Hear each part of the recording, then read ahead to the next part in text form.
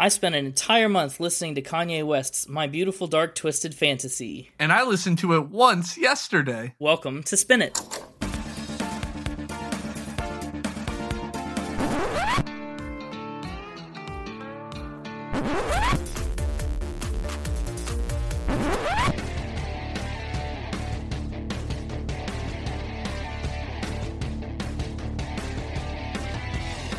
Hello, everybody, and welcome to Spin It, the podcast for people who would rather be listening to music.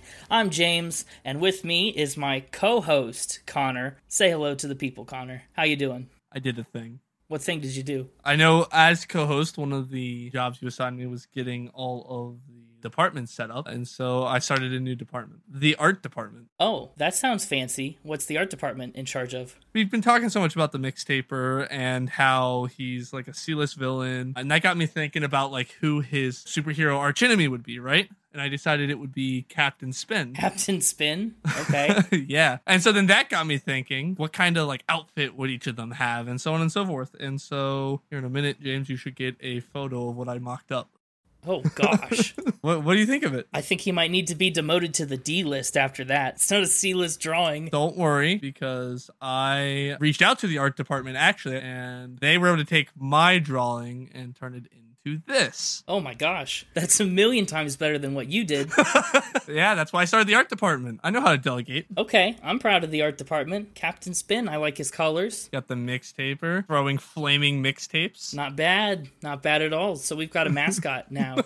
Yeah, we'll make sure to put this on the socials. Yeah, people will be able to see this. Well, you've achieved your co-host duties for this week. I'll give you a gold star. I just really hope the Hey, yo, mixtape Connor, will. I'm really happy for you. I'm gonna let you finish. But Kanye West's My Beautiful Dark Twisted Fantasy is one of the most important rap albums of all time. Of all time. And that's what we're talking about this week. Yeah, uh-huh. Yep. I get the sense that you didn't understand what that was. That was Kanye's thing at the VMA Awards. Do you remember? Taylor Swift, and I'm gonna let you finish. Oh, yes, when he interrupted Taylor Swift. Oh, my gosh. Yeah. Yes, okay, I got you. Yeah, I didn't want to remind you about that before I did it, because then it would have spoiled the joke for you. But me not reminding you before I did it spoiled the joke because you didn't get it. Would you like me to pretend to be Taylor Swift? I'm feeling 22. Ooh. Oh, okay. That's a Taylor Swift song, right? It is, yeah. So a quick little bit about what this podcast is. Spin It's a podcast where I take an album that I know and love, and I present it to Connor, who's hearing things usually for the first time. And we'll talk about what we liked, what we didn't like, basically give you our spin on this record. Now, when I find new music to listen to, I try and listen to it for a month at a time each. I have a playlist on Spotify where I kind of bring new albums into my repertoire and listen to them on repeat for a month to just get a good sense of them and all the nuance that goes with that. And that's exactly what I just did with My Beautiful Dark Twisted Fantasy. It comes off of the June 2021 playlist, so I'm fresh into this album. I've just listened to it on repeat for 4 or 5 weeks straight at this point, and I'm really excited to talk about it today. Like I mentioned in the last episode, we kind of wanted to swing wide in our scope of albums that we're covering. We started with Billy Joel, the 1977 piano-driven pop rock. We moved into Casey Musgraves, the 2018 pop country, and now we're taking it in a whole new direction with 2010 rap music. So a little bit of a content disclaimer on this one. We're going to try and keep this podcast pretty family-friendly and clean, but that doesn't mean I necessarily want to limit us to talking about music that is that way. So while what we're going to do here will be pretty okay for you to listen to, if you decide to venture out and check out the album, Be ready. be ready. There's some explicit language, some adult themes. I feel like some is an understatement. It depends on the song and where you go, but we're going to focus in on some of the more appropriate things to talk about, because I know our podcast audience, a lot of you, this might be out of the realm of what you usually listen to too. So maybe you'll like it, maybe you'll hate it, maybe you won't even listen to this episode. No hard feelings if that's you. And if you're here simply because we're doing rap and this is your first episode, I'm sorry. Rap music is not my kind of music, so this is an interesting one for me. I wouldn't say it's my kind of music, but I'm starting to dig more into it as time has gone on. I didn't grow up listening to rap. I don't have a history with it. This is the only Kanye West album that I know. I will say that I was pleasantly surprised by the production quality on this. It was really well put together, even if the music isn't necessarily what I listen to. And that's one of the reasons that I really picked it. What occurred to me as I was thinking about this record is that we had Billy Joel, who was big on the lyrics and telling stories. We had Casey Musgraves, who was so good with melodies. And now we've got Kanye. And Kanye is a top-tier producer. And this album really shows off all of his production skills. Having not really listened to much Kanye, I don't really know if that's true or not, but it sounds true, so let's go with it. Let's talk about Kanye West, because he is quite a character. I did a lot of research on him for this, and boy, did I learn some things. Yeah. He got his musical start in 1996. He was 22, and he started out as a producer, actually, a full-time producer. All of his songwriting and production work early in his career featured some big-time artists, including Jay-Z, Eminem, Nas, Raekwon of the Wu-Tang Clan, Alicia Keys, Janet Jackson, and the list goes on and on and on. I recognize some of those names. Yeah, probably. He started out in the studio, behind the board, but production was never really his primary ambition. You know, he always wanted to be a rapper, so he started trying to get a record deal. And he initially had a lot of trouble with it because he didn't have the right image that was popular at the time. But eventually, he did break through the ice and got his start rapping with Rockefeller Records, where he was already a producer. His first solo work as a rapper was a little mixtape that he made. A mixtape, you say? Yeah, a mixtape. It was called Get Well Soon in 2002, and it was inspired by a car accident that he was involved in. Oh. A crazy car accident. He had to have his jaw wired shut because his jaw was broken. So he wrote and recorded a song for this mixtape while his jaw was still wired shut. It's called Through the Wire, and he raps the entire thing while he can't move his jaw. That's crazy. That's a clever name. It's a clever name, and it's a really interesting song to check out because you can hear he's kind of got his teeth clenched the whole time. Talk like that the rest of the podcast, please. I'm not going to talk like that the rest of the podcast. What if I paid you $1? Oh, I don't know. You're speaking my language.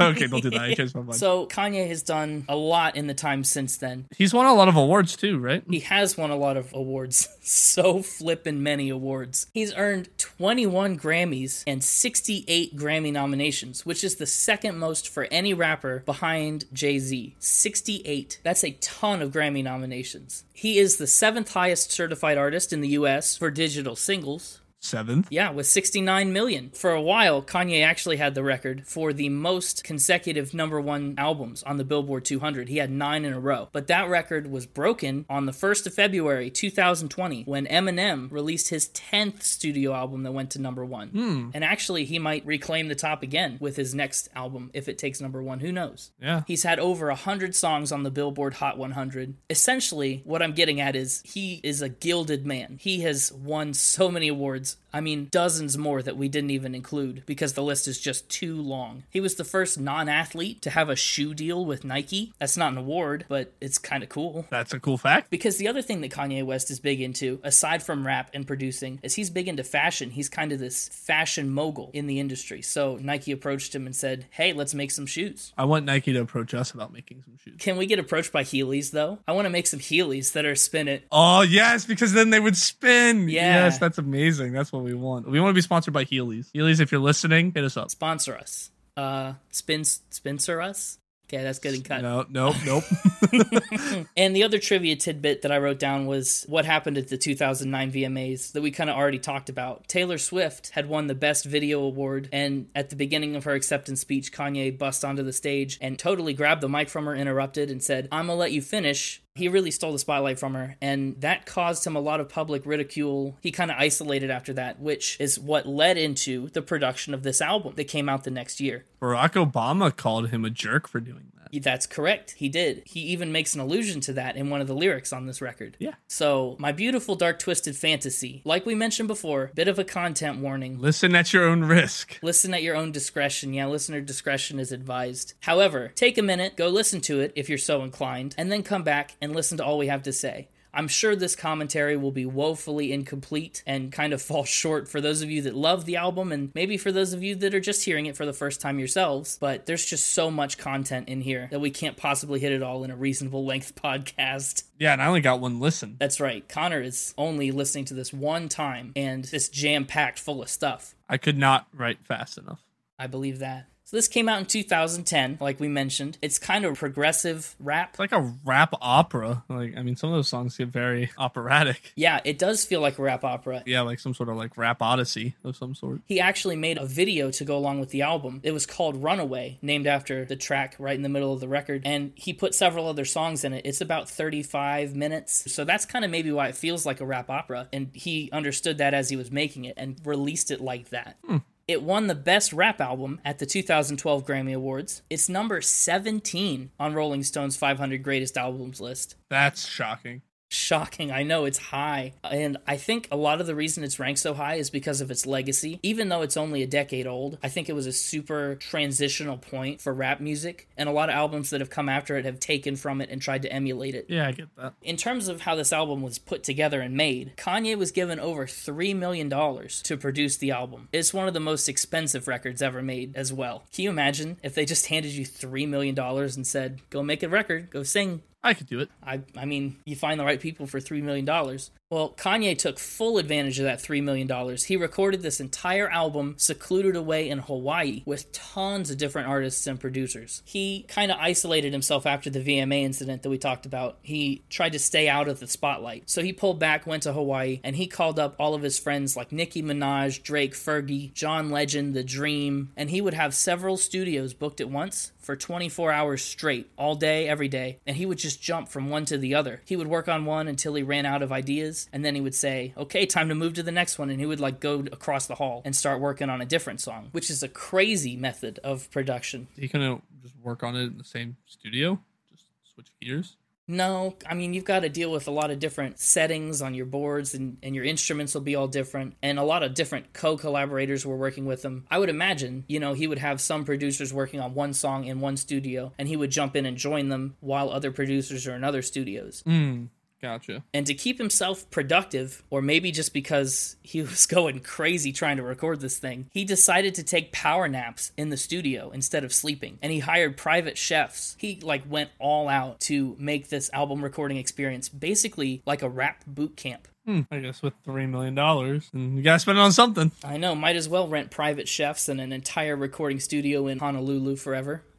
Kanye was really sensitive about nothing getting out, and so to prevent leaks, he had a no phone policy. Ooh. Something did eventually leak. One of these songs did get out, and he flipped out. He said, that's it. I'm done with this boot camp style thing. He said, the next time we work, I'm working in hotel rooms. And that's just what he did. Because those are more secure. The next album he released after that was a collab with Jay-Z, and he worked out of hotel rooms instead the entire time. So he made good on his word. Was it a collab just with Jay-Z? I feel like the lack of leaks has to do with the lack of people then, but all right. I think that's a good point. There are dozens of people on this record. Yeah, you're right. To each their own. So, those of you who have been listening to the show for any amount of time, you know what time it is. It's time for everybody's favorite trivia game, Fact or Spin. Spin. Oh, you're the one doing the sound effects this time. Well, I had to make up for the other times where you did it. I wanted to come back and equal the hype. All right.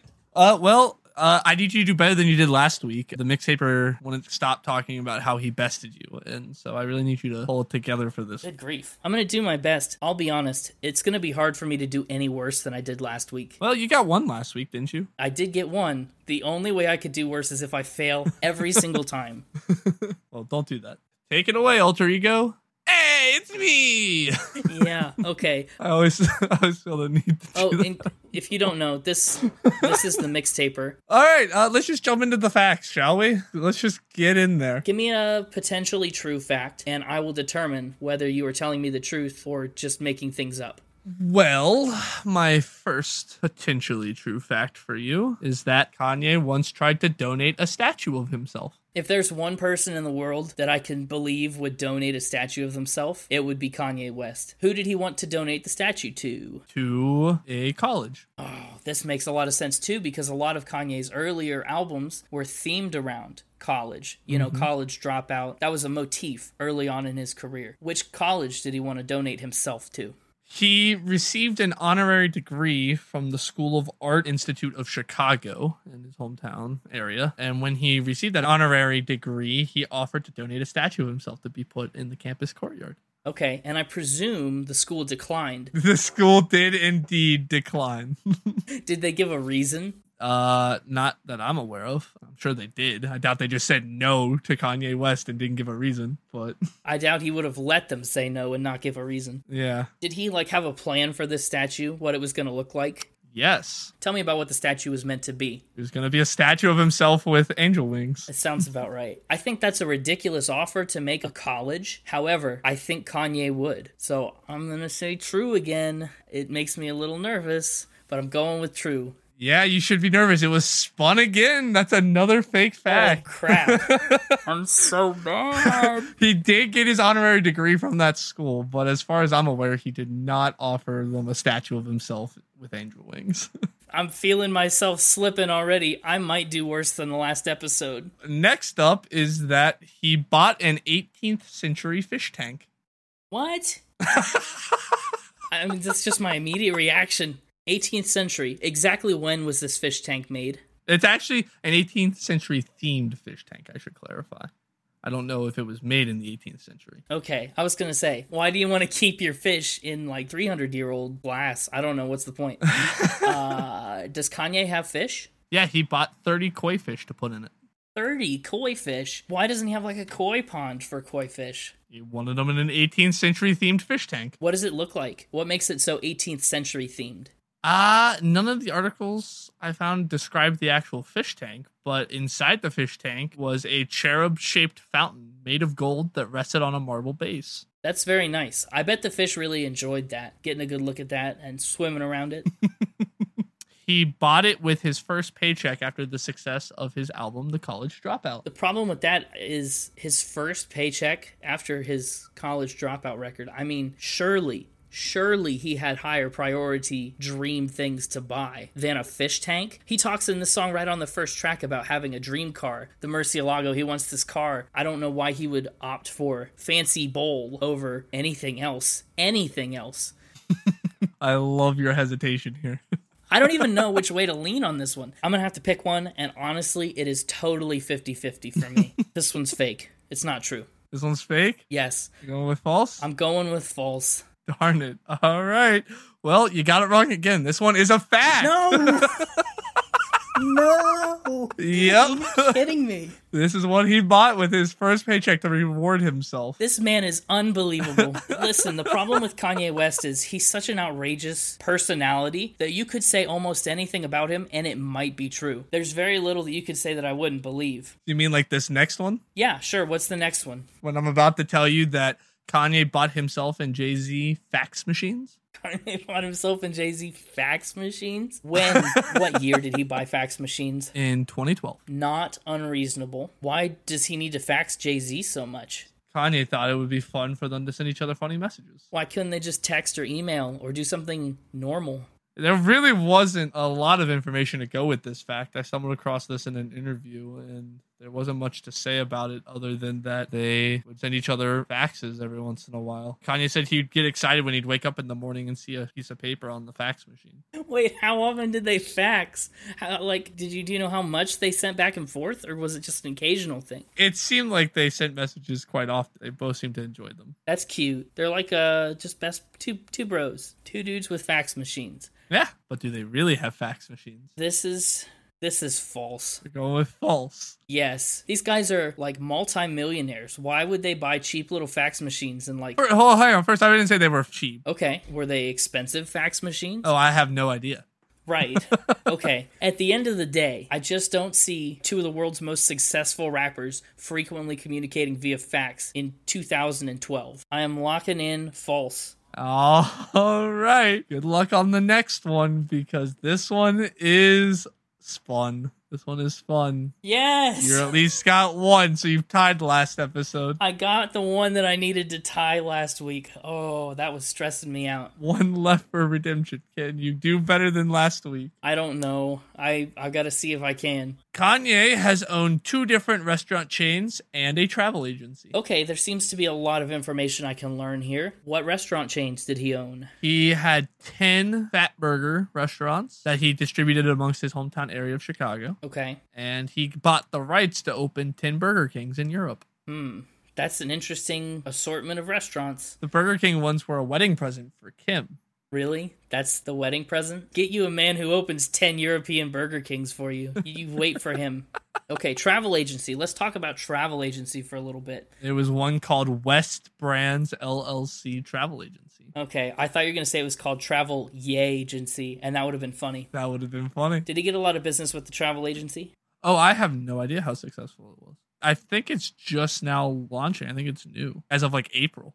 And for the restaurants, the same deal. Did they stay open? Does he still own 10 Burger Kings? Oh, no. I think as of 2015, only 2 of the Fat Burgers were still in operation, and I think even they have shut down now. And none of the Burger Kings ever actually got built. What? None of them got built? He bought the rights to build them in Europe, and then they never built them. That's one way to own 10 Burger Kings, I guess. They probably did just as much business as they would if he did build them, so... The travel agency... Well, hang on now. Because I've now found another website that names it something differently, so I don't want to call it the wrong travel agency. Wait, I'm sorry, say that one more time. If you're telling me a spun right now, you're doing a really, really good job at it. Oh. Listen, it's all part of the game. I know, you're just playing head games at this point. I'm going with true, and let me tell you my rationale. It's because you told me that you were looking at other websites and found different names of the travel agency. All right, I figured you were just going to cut that part. No, I think I'm going to keep it in. You should definitely cut that part. Please. I don't want to.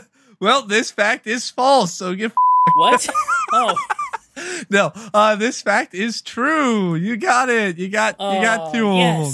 Interesting. You learn something new every day when the mixtaper is around. I think I got you quite a bit there. Yeah, well, you didn't shut me out yet. The day that you shut me out is the day that I officially lose. I'll be back next time with more lies and truths. Yeah. Thank you, mixtaper. It's always a pleasure. Should we talk about album art? I think we should talk about album art because it's a doozy. It's interesting. To tell you the story behind the album art, all the art for My Beautiful Dark Twisted Fantasy was created by a painter named George Condo. He created 5 separate paintings that each kind of serve as an alternate cover for this record. And there are some more normal ones and some more bizarre ones. The primary cover of this record, the one that you're going to see the most often, is Kanye embracing a Sphinx type creature. No one really knows what it is. In Condo's own words, she's kind of a fragment between a Sphinx and a phoenix, a hunting ghost and a harpy. So she's a creature. They're both naked on a bed, and it's just a weird picture to look at. On most versions of the album that you're going to find on Spotify, iTunes, anywhere you could stream it, that picture is going to be censored. So you're just going to see a bunch of squares and say, oh yeah, maybe that's what the picture is. Yes, it is. Be grateful those squares are there, because it's a little bizarre. Yes, it is. I thought it was interesting that, I mean, he knew that was going to get censored, but he went with it anyways. He commissioned it with the intent to have it get banned. Because you know what? I think he had a similar mindset. We talked about Billy Joel getting his record censored by the church, and, you know, people got radio bans put on it, and everyone started to listen to it. I think Kanye had the same mentality here. If I put out this album with this controversial cover art, people will want to buy it. Which of the 4 alternate versions is your favorite? Oh, of the alternate versions, I should describe those to you real quick. There's a severed head, a king's head. It's got a crown on it, and there's a sword stabbed all the way through it. And obviously, it's the image of Kanye. Kanye's the king that's been kind of decapitated here. And that one would be my favorite. Same. But other alternate covers included a mangled version of his face. It's kind of segmented in a weird, funky way. And then there's a ballerina that served more of the appropriate alternate cover role and was kind of the featured piece behind Runaway, that song, because that music video that he put out, the one that I mentioned, it features ballerinas. Yeah, the king head one was also my favorite. Yeah, it's shocking to look at, but I think at least mostly talking about the one with the sword through the head, it feels very appropriate for the album's themes. You know, the beautiful, dark, twisted fantasy. This man's the king. He's at the top of his game, and yet he's still worried about being overthrown, and his power, so to speak, is taken from him in this gruesome way. Yeah, that fits. Yeah, when Kanye first saw the art for this album, he said, I'm shocked, but I like it, and I gotta go with my gut feeling. And that's, I think, Kanye's approach to a lot of this record. Is he would hear something or see something and say, I like this, what is this? And then take it and put it onto his record. Let's just do this. Yeah, he would incorporate it that way, which creates this really interesting, super collaborative, almost album by committee is what My Beautiful Dark Twisted Fantasy is. So let's start with the very first track, Dark Fantasy. Yeah, this is an interesting one to start with. I started it up and I had to do a double take and make sure I didn't accidentally somehow end up on a Nicki Minaj album. I was like, wait, this isn't Kanye? No, yeah, Nicki Minaj does the opening monologue for this song, and it's a twisted, pun very much intended, it's a twisted version of a Roald Dahl retelling of Cinderella. And you know Roald Dahl. He's the guy behind Charlie and the Chocolate Factory and Matilda, the BFG. Mm-hmm. Yep. Well, he did a version of Cinderella that's like a dark fairy tale. At the end of the story, instead of the normal happily ever after, Cinderella realizes that the prince that she marries is a tyrant, and he murders the stepsisters. It's pretty gruesome. But this poem is a play on that. I did not know that. Yeah, the monologue that she delivers and that Roald Dahl uses in his book basically says, hey kids, this is a story that you think you're familiar with, but listen up because you don't know the way that things really are. Let me tell it to you right now. So using this storybook opening to the album is Kanye's way of saying, take a look into my life. It's not the fairy tale life that you imagine it to be from the outside. It's a lot darker than that, which I think makes it the perfect way to open a record like this, that honestly feels less like a piece made for his audience and his fans and way more like a character study of Kanye as a person. After that, we get into the chorus, and that was my favorite part of the song, is I really liked the chorus. Can we get much higher, so high? If the whole song had been themed like that, it would have been an amazing song. I didn't care for the verses too much. I'll agree. The hook on the chorus is super catchy, so I totally understand why that's your favorite part. And then he busts into the verse. The music behind that alternates between two notes a lot. It almost feels a little bit like a faster piano version of Jaws. You know what I mean? Okay, yeah. It mimics this feeling of tension or conflict. It's not like comfortable to listen to. I think that's done pretty intentionally. Yeah. Again, it was a lot to take in on the first listen. There's definitely a lot to absorb. I like the way that he structures the lyrics of this song, because the first verse, he paints a picture of his fantasy. He talks about his dreams as a kid, to make it big and buy his dream car. It's not dark or twisted in the slightest in the first verse. And as the song goes on, that starts to change. Huh. I'm looking at the lyrics now. Yeah, I didn't even realize that. All right, good on you, Kanye. That was a good one. One of my favorite lines in this first verse that I think is important for the rest of the album, he goes, me found bravery in my bravado. And finding bravery in my bravado, that's genius. Kanye is the essence of bravado. And to say that he finds bravery in bravado is kind of him letting the walls come down for a minute and saying, this is all a front. This is where my confidence comes from. But it's the image that I'm putting out to the world. Me drown sorrow in that Diablo was also one of my favorite lines, simply because I imagined him just at Taco Bell, just like downing Diablo sauce.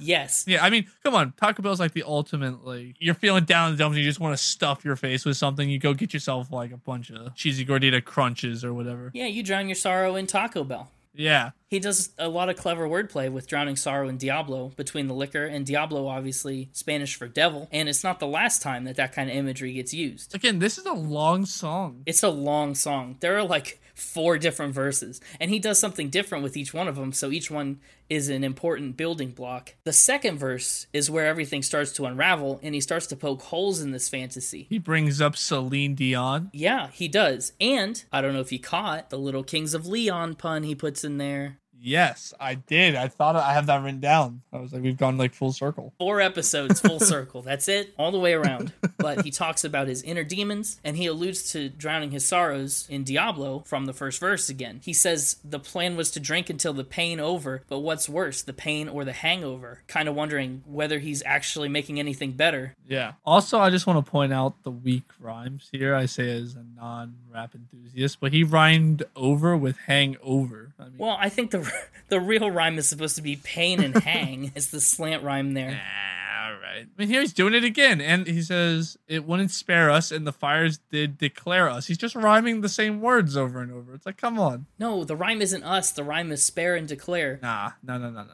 I want my last words to rhyme. I don't care about the middle words. You're all about end rhymes. The internal rhymes don't matter. Okay. Like Eris in Paris, that's a good one. I like that one. That's another double entendre. You know, Eris, Paris Hilton. I see. I understand. Yes, he's talking about a lot. The thing that's cool about a lot of these lyrics is they're almost double and triple entendres. Everything has more than one meaning. And again, I would be remiss if I didn't bring up the amount of times he repeats, oh, can we get much higher? You know how that's a pet peeve of mine.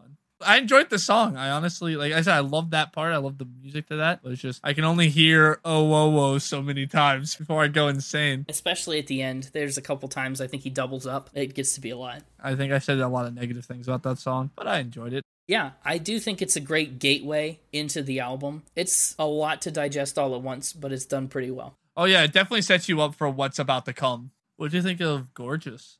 Gorgeous is an interesting song because that guitar riff catches your ear right away. And actually, it's a sample of a cover of a 1968 Turtles song. It's one of many, many samples on this record. Over half of all of Kanye's songs sample content and feature artists from other areas. They're very big on collabs. Yeah, and I think that's one of the reasons this album stands out. It's Kanye's way of taking all the other music that he listens to and admires. He hears something and he likes it, and he says, where can I put that on my album? He takes pieces from all these other things and combines them in ways that nobody else was even thinking of. Yeah. I think this album's biggest strength is just in the way that it's cobbled together from all these pieces.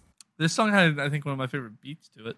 Okay, interesting. It's a slower groove. Yeah, it is. I just really like the bass to it. I cranked this one up. Yeah, it's nice. The song starts off with a feature. Kid Cudi sings the chorus on this one, and he describes this fear of slipping from fame. Yeah, can we talk about how clever it was to put the song after Dark Fantasy? Because, again, in Dark Fantasy, he spends the entire chorus singing, can we get much higher? And then this one's about live this down, down, down. Like, he uses down a lot in this song. Yeah. Right after just talking about how you can't get any higher. Once you've reached the peak, there's nowhere to go but down. That was one I caught. It's a great way to lead in this song, too, with that chorus right at the beginning. The line, the cop looked like Alec Baldwin, really made me laugh. Yeah, he says, got caught with 30 rocks. The cop looked like Alec Baldwin.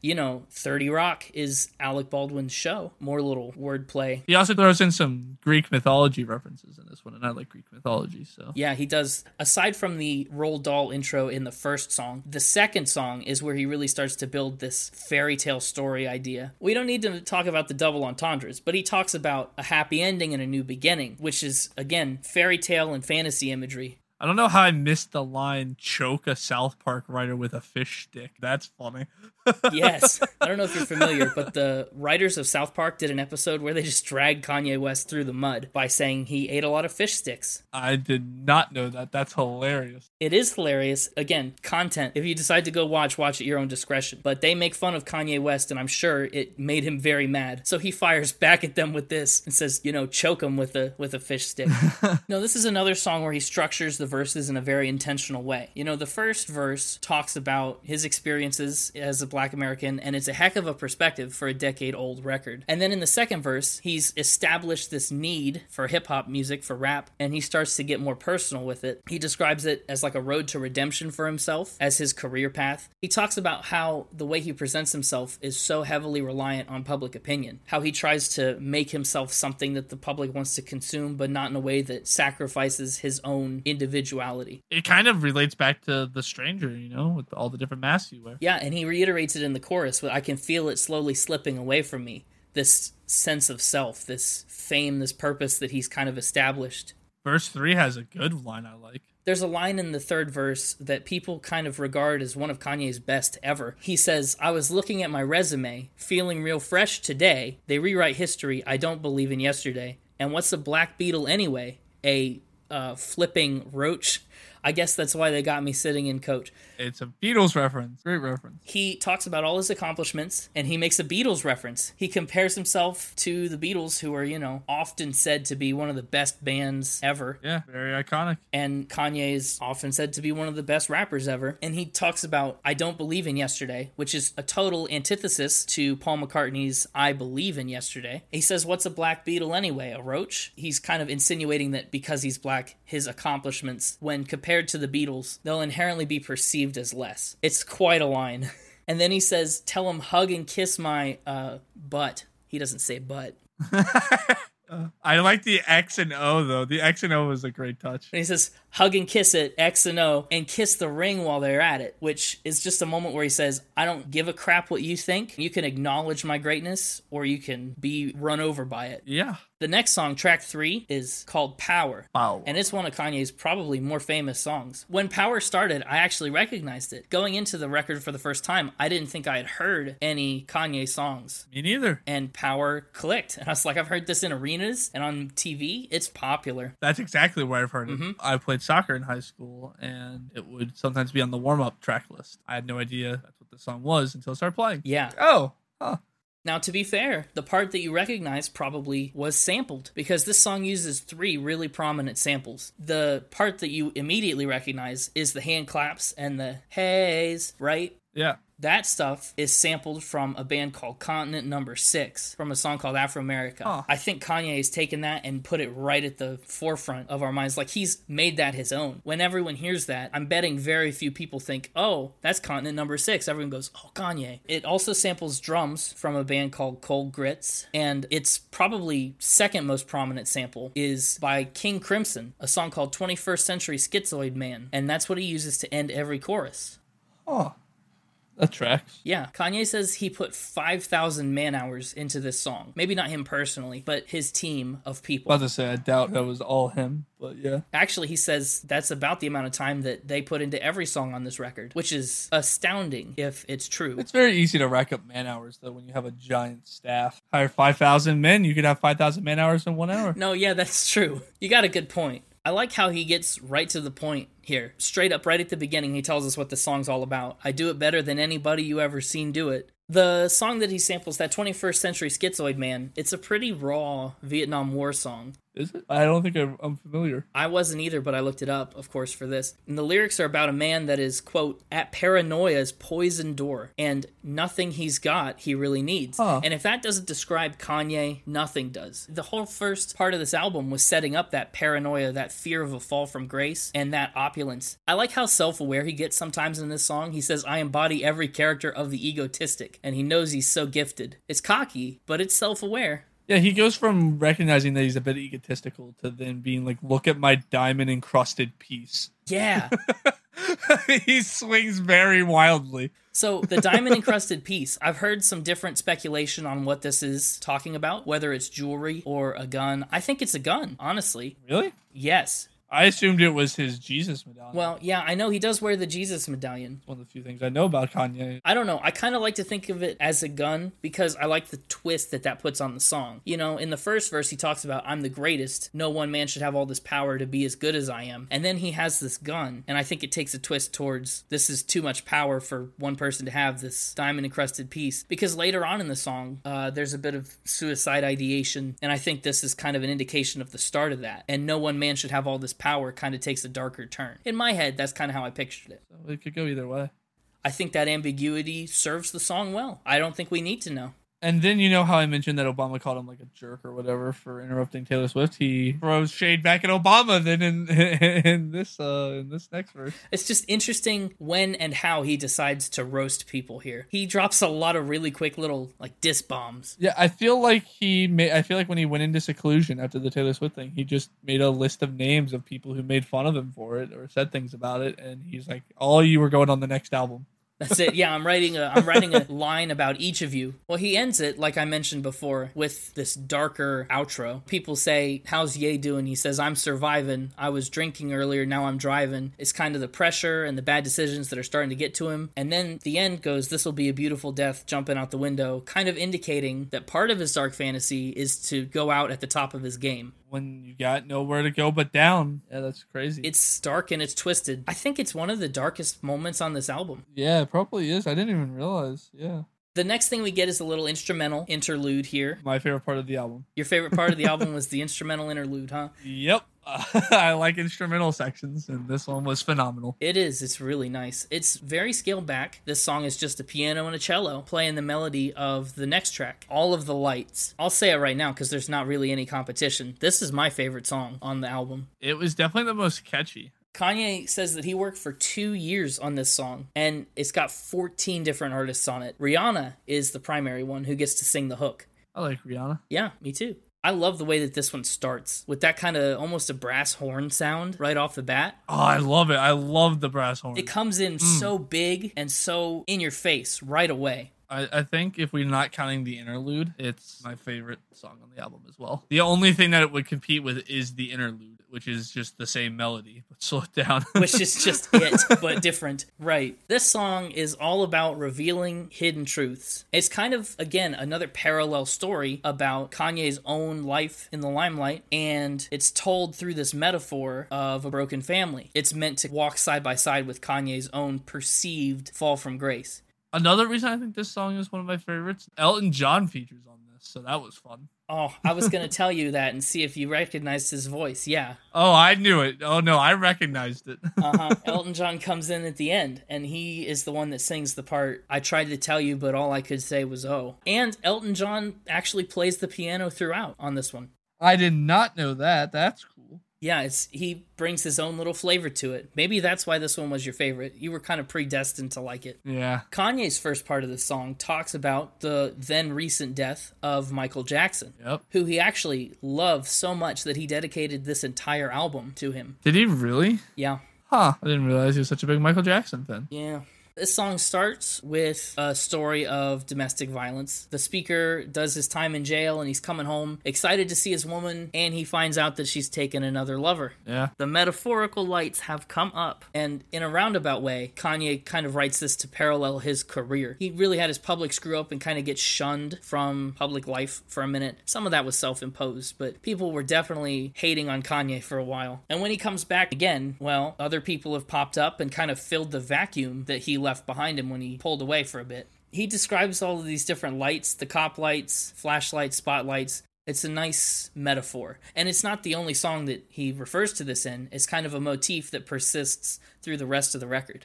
Verse 2 is a very rare glimpse of humility, right? The speaker begs for a second chance, knowing that he's done wrong and he can improve. It feels remarkably genuine, like he's dropped that bravery behind the bravado that he talked about in Dark Fantasy, even if it's only for a quick second. Yeah, but even that, I feel like, is almost still got that, like, self-centered attitude to it, right? He's talking about how he made a mistake and that he spent all of his money and the court sucked him dry. You know, it's like him trying to play the pity party so that the person speaking can see their daughter, you know? It's more humbled, but even that's still kind of a self-centered approach to it. Mm-hmm. The least self-centered line in the whole thing is, does she need her daddy? He cares about his daughter, yeah. Yeah, that's really the least self-centered line in the verse. The rest of it still is more about his position on things. Yeah. I think another feature of All of the Lights that makes it a really cool song is that it was one of only 2 songs on the record that features no sampled content. Oh. Yeah, the other song on the record that has no samples is track 6, Monster. Oh.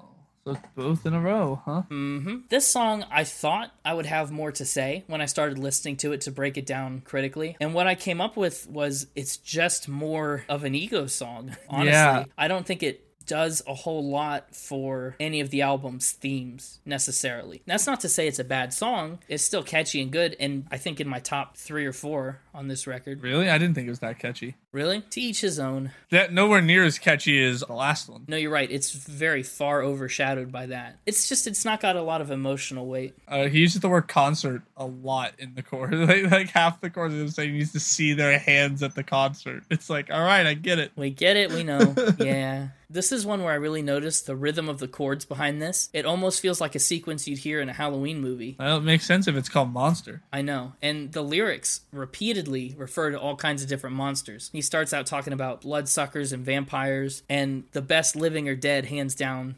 zombies and mummies and pharaohs. One of the really cool lines I just wanted to point out is he goes, I'm living in the future, so my present is my past. My presence is a present.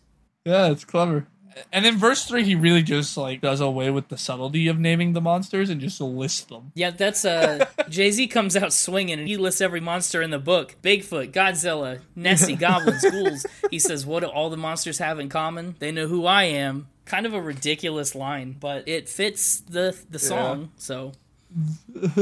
Just all subtlety went out the window when Jay-Z came in. And then Nicki Minaj comes back and takes the next verse after that. Honestly, I think she was kind of a highlight of this song, which initially surprised me because I'm not too familiar with Nicki Minaj, I will be honest, but this actually was a really good section of the song. I really like that they bring Willy Wonka. Again, you told me earlier about the reference to the guy. Roald Dahl, yeah. Yeah, and then here they're referencing Willy Wonka specifically. Yeah, I didn't even think about that, but it's Nicki Minaj both times. Maybe she really likes Charlie and the Chocolate Factory. Yeah, overall, I don't know. This song just kind of...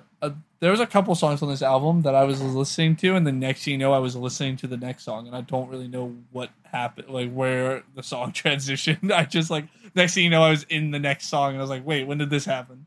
Yeah, that happened to me a lot on the back half of this album. I think a lot of the songs are longer, and the sections kind of ebb and flow differently than they do on the first half. I agree. And the last song, I think, of that first half is So Appalled. I think So Appalled is a good place to kind of shift your focus from front half to back half of the record. Yeah. And it's pretty much this song of opulence, indulgence, and excess to what's literally like an appalling degree. My favorite part about this is the sound that plays in the back. That little like that instrument is so good. And it makes the entire song for me. Yeah, I like that instrument. Again, the song itself is kind of whatever, but I like the instrumentation. I think the inclusion of that is a make or break item for this song more than any other instrument on any other song. Like, take that away and this song really... Yeah, this song really falls apart. Yeah. I think my least favorite part of the song is the amount of times he says effing ridiculous. Yeah, it's a lot. You talk about Kanye messing with the ends of lines to come up with cheap rhymes. My absolute least favorite. He says, people are going through real crap. They're out of work. That's why another dance track's gotta hurt. That's why I'd rather spit something that got a perp.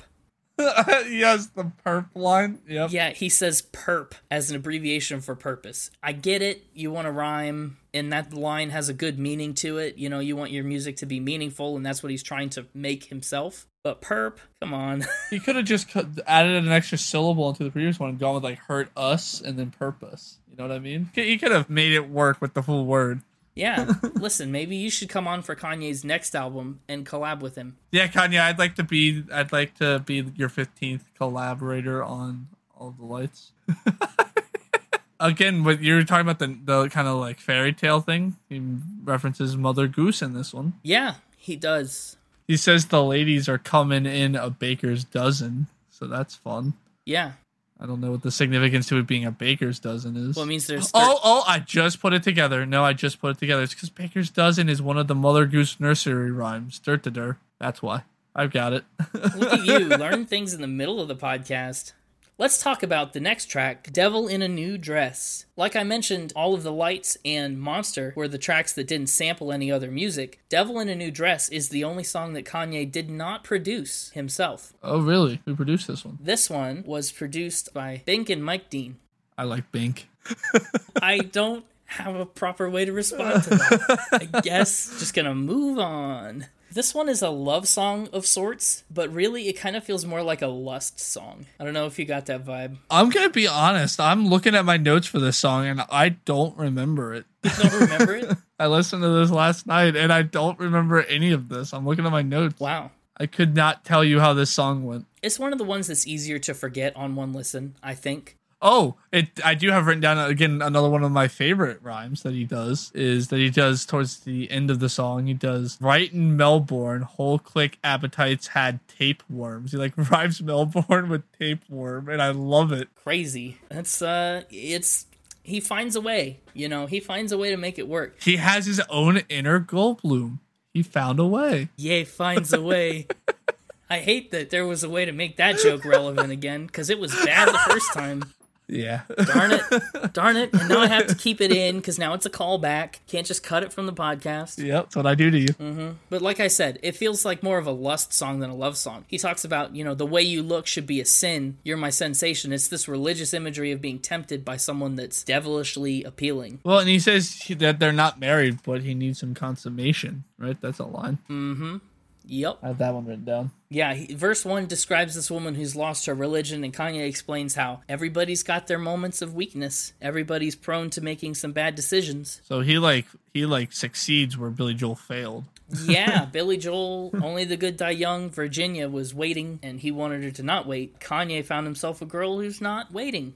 The Devil in a New Dress. Yeah. Verse 2 is where he actually encounters her. They go to the classic restaurant that rich rappers always take their hookups to, the Jamaican place, which is an interesting choice. You ever had Jamaican food? I have not. I haven't. I've wanted to try Jamaican food for a long time, but I haven't yet. But he goes to this Jamaican place with the girl, and he says, I ordered the jerk. She said, you are what you eat. That's funny. Oh, it's a great line. That's a great one. That's a good one, Kanye. I know, it's so good. I'll give one attaboy for that one. One attaboy. There you go. It's yours. Don't spend it all in one place. Next up is Runaway. Runaway is pretty much the album's centerpiece. It's way more laid back and reserved than a lot of the other songs. It's kind of been described as Kanye's apology for the way that he is, while still maintaining an unwillingness to change that about himself. It starts with the soft piano. Oh, it's that one. Yes. Oh, it's that. Okay, yeah, the piano. Yeah. I remember really hating how long he does the first piano note. It's, I think, like 15 measures, yeah. Yeah, like it's like a few measures too much for that. But then when the actual music kicks in and the piano's still going in the background, the piano does such a phenomenal job of just changing the key of what's being like played to the point that like gives a different inflection on the part that's playing, you know? Like every time the piano shifts, the song takes on like a slightly different tone. And I really enjoyed that. That was a high point for me. Yeah. That piano, it's been described as the song's heartbeat, and I think it really shows in that way that you just described. It is, yeah. The pre-chorus is great. He says, I always find something wrong. I'm so gifted at finding what I don't like the most, so I think it's time for us to have a toast. It's all about how Kanye is this perfectionist who's never satisfied. Let's have a toast for the... Yeah, okay, I know which song we're on. Yeah, for the scumbags. Yep. Yeah. And it's kind of him acknowledging that he is a scumbag, but cheers to us, and you should have nothing to do with me because I know my nature. I know the response that people have to me and my behavior, but I'm not going to change it, so just run away. He talks about his struggles in the first verse with taking responsibility for his actions. He says, I just blame everything on you. At least you know that's what I'm good at. So he's passing the blame on to his significant other here. The second verse is rapped by Pusha T. He says, every bag, every blouse, every bracelet comes with a price tag, baby. Face it. This relationship that he describes becomes more and more built on material things and gifts rather than actual emotional connection and love. He says, I'm just young, rich, and tasteless, which is a killer line. It's a decent line. It's one of the better lines in the song, I think. I like verse 3. It's the heart of the song, which is at the core of the album, and I think it's the most vulnerable that he gets. He says, never was much of a romantic. I could never take the intimacy, and I know I did damage because the look in your eyes is killing me. I guess you knew of that advantage because you could blame me for everything.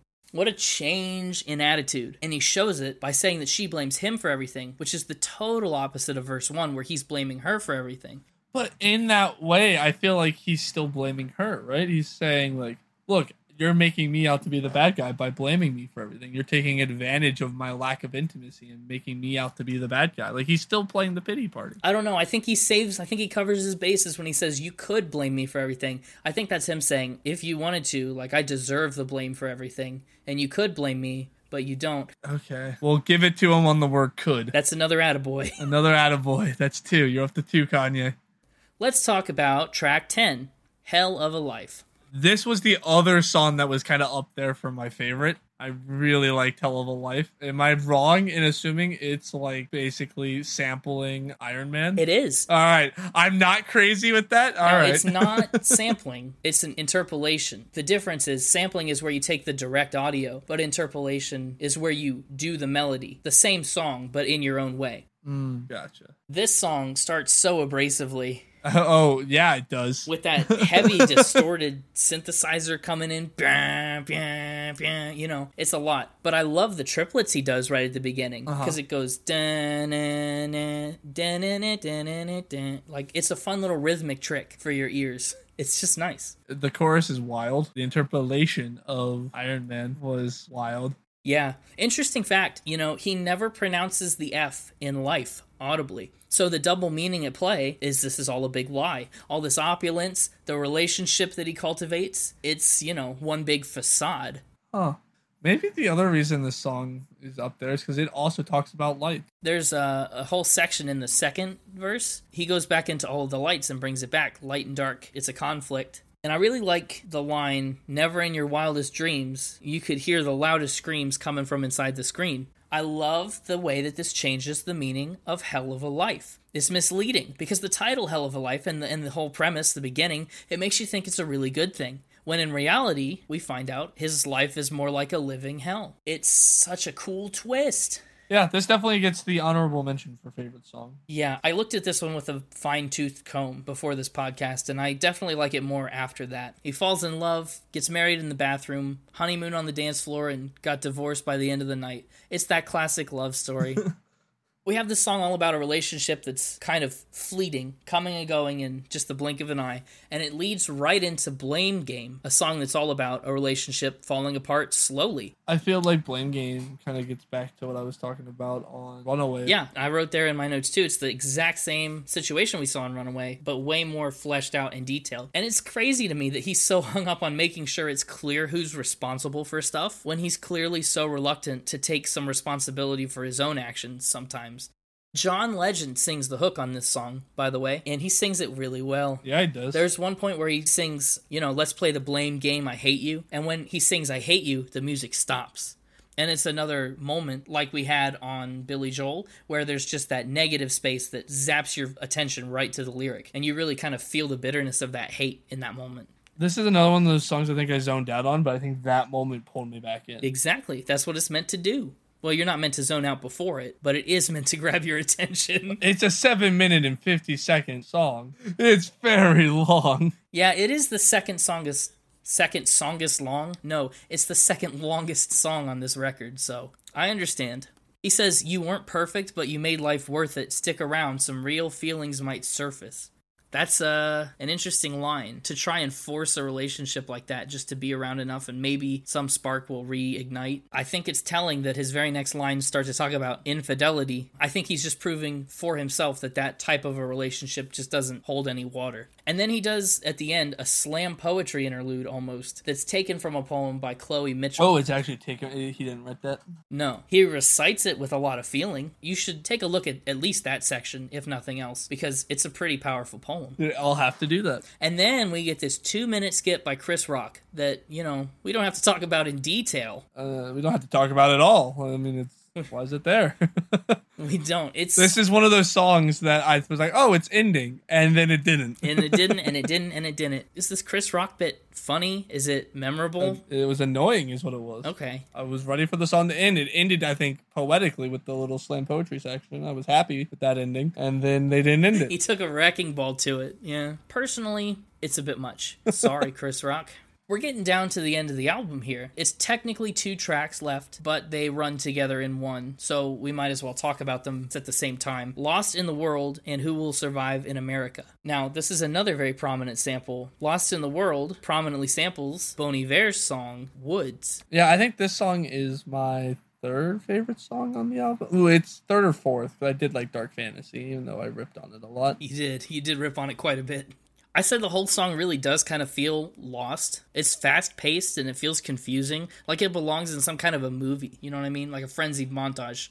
There's a bit that he describes as his favorite thing he's ever written. He sings, "You're my devil, you're my angel, you're my heaven, hell, now, forever, freedom, jail, lies, truth, war, truths, questions." Mm-hmm. He goes through this list of things, "You're my this and you're my that." And that's his favorite thing he's ever written, which struck me because it's relatively simple. Sometimes that's the way it works. If it's the simplest thing, is your favorite. Yeah. I like the "What does Webster say about soul" line in the "Who Will Survive in America" section. Kind of philosophical, but yet like grounded in like talking about actual dictionary definitions. Well, kind of. There are a lot of different Websters that it could be and maybe is referring to at the same time. It's a line that can play a lot of different ways depending on the context you want to put it in, which I like. Interesting. I didn't know that. He really says some interesting things about America. Yeah, well, Who Will Survive in America is actually entirely made of a Gil Scott-Heron speech recorded in 1970 called Comment Number 1. Really? So, yeah, the entire thing is the work of Gil Scott-Heron. And Kanye puts it here with intent. But yeah, it's actually a period piece. Oh. I think Who Will Survive in America uses a lot of really vivid details sometimes. A land of blood and tears instead of milk and honey. It's just an interesting way to close the album. It certainly brings the opening monologue to a head to talk about gruesome fairy tales and, not perceiving the real darker reality of something that you think is good. It's an interesting way to close the album to that end. And it ends with this grim repetition of who will survive in America. And I think the implications of that question after a record like this are a little bit bleak. I'm not going to tell you how to fill in the gap, but I don't think this is a feel-good record. No, it's not. I mean, the title should have told you that. There's really no happy songs on here, if you think about. I mean, everything has a very... The happiest it is when it starts off and he's talking about the things he wants, and then it immediately takes that dark turn in Dark Fantasy. He gives you that one glimmer of happiness at the beginning of the album and doesn't undercut it ever, which is something that I can commend him for, because several of the other artists we've done, have thrown in something that I felt undermined parts of the album. That have walked back their main points. Yeah, he sticks to his guns the whole way consistently. Even in the parts where he's like, I'm on top of the world, I'm at the top of my game, I'm the greatest. He also says, there's a real dark side to all this, and my life isn't everything I make it out to be. Without ever losing the confidence and bravado. It's impressive. No, yeah, he still keeps that bravery and bravado the whole way, in a way that's very unique to Kanye, I think. No other artist that I know of could pull off a record like this well. You want to get into the record score as a whole? You want to tell me your scores? So looking at this album, for those of you who are new or unfamiliar, I have 4 different categories that I personally check out: the music, the lyrics, the production, and the overall vibe of everything. And talking about My Beautiful Dark Twisted Fantasies music, I think there's a lot to like, and it leaves also a good bit to be desired, specifically from a music standpoint. I think sometimes he uses the music really well, like in Dark Fantasy to create that suspenseful, tense feeling, or in something like Monster to give it that Halloween type vibe. All of the Lights is phenomenal musically throughout. But then other songs, there's just not much to them musically, I don't think. For that reason, I gave music an 81. An 81? Yeah. Lyrically, this album does a lot of really clever wordplay. He's got 2 and 3 layers behind every word that he says. Everything's very intentionally crafted to fit the rhythm and the rhyme. So it does a lot of things right in a lyrical sense. However, some of the lyrics that we didn't talk about on this episode for content's sake, because we are a family-friendly podcast for the most part, some of them are really out there, and they don't quite measure up for me. So I gave lyrics an 87, higher than the music, but 87. Huh. Yeah, we definitely would differ on that one. I definitely would have put the music higher than lyrics if that's how I ranked it. The real strong point for this album, I think virtually undeniably, is the production. And the way that he's sampled everything, picked bits and pieces out of songs that you've heard of and never heard of together, and just smushed them into one cohesive work. And every time it works really well. Every song that he's produced is good. The one song that he didn't produce is good. Every instrument that he puts there is very effective and does kind of exactly what he wants it to. So I gave production a 96. 96. It's up there. Now, production is one of the lower weighted categories, but that higher ranking there still does pull my overall number up a good bit, I think. And for the overall vibe, I think there's a decent consistency to this record, like we just talked about. He does a good job maintaining his bravado while still explaining how he's falling from greatness, and he's afraid of falling from greatness. It's a delicate balance, and I think he strikes it pretty well. So, overall vibe, I gave it a 93. What does the math department say that comes out to be? The math department, I ran it by them, and they weren't thrilled with the score. They gave me a funny look when I gave it to them, because some of these numbers are so far apart. They range from 81 to 96. They were like, are you sure? But the math department came through, and they said, your final score is an 87.7. So I give this one it's a passing grade. 87.7. Actually, at the time that we're recording this, My Beautiful Dark Twisted Fantasy ranks at exactly spot number 100 on my album ranking spreadsheet. Oh, that's cool. Again, if you haven't checked out that spreadsheet and you listen, it's linked everywhere. Go find it. It's a really cool spreadsheet.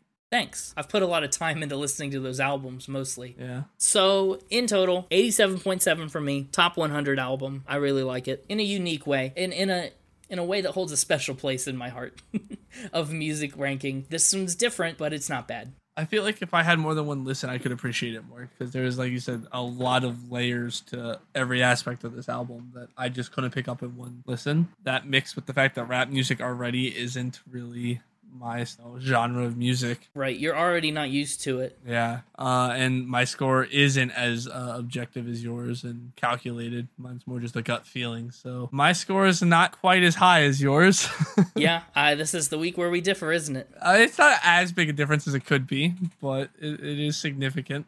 This week, I'm going to rate this one 5 attaboys out of 10. 5 attaboys. That's more attaboys than we actually gave him, so I think that's an improvement. Yeah. 5 out of 10 and I think is fair given your ranking system. Yeah. It's 50%. All right, so we're looking at an 87.7 and a 5. You know what? This is the first album where we did differ. We did have a break. I figured it would be when I proposed it. Yeah, we're usually within, like, usually when you're in the 80s, I'm at like a 7, 8, or 9. Like, we're usually within like a point of one another. And this is about a 3-point difference. I mean, if you scaled mine back. It ranked higher than I initially expected it would. When you first told me we were doing this one, I was anticipating giving it like a 2. It made its way up to a 5. Well, in our efforts to cover all the genres and stuff, I thought this would be a good record to talk about because there's so much going on with the music and the production and enough lyrics that we could discuss that aren't off the wall crazy. So I thought it would be a good entry point, a good first base for rap music. Yeah, I agree. And I feel like, again, I'd like to reiterate to all you Kanye and rap